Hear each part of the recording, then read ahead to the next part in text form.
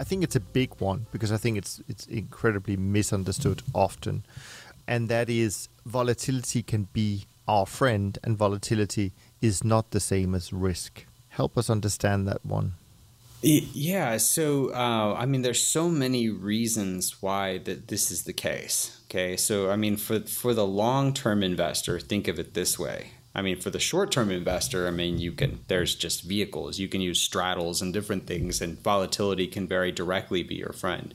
But for the average investor, you got to think over the last 35 years in the U.S. market, the average intra-year drawdown has been 14%. So we get a correction every single year on average, right? We get a bear market every 5 years or so on average, and we get a correction though every single year. And yet the market has ended up 27 of those 35 years.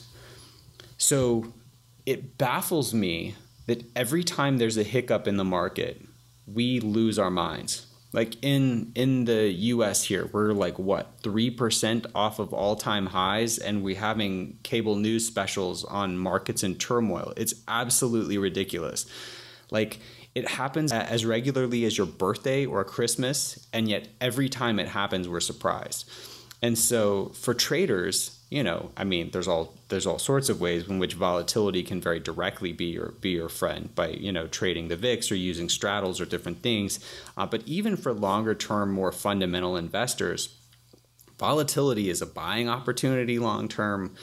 It's very normal. We shouldn't act like it's a big deal when it comes around. And, it represents a long-term buying opportunity. So I just don't know how to say to people more directly that this is the price you pay. The reason why investing in capital markets pays you well is because they're uncertain. And that is the price of admission. It's just part of the game. And the more that we can embrace that fact and run with it and even learn to love it, I don't mean to use a German word by, I'm going to mess up this German word here, but right, the Schadenfreude, right? Like we need to cultivate a deep sense of Schadenfreude so we can actually be thrilled when things are going bad in the markets. And I'm there, and I want others to be there with me. Yeah, no, well said, well said.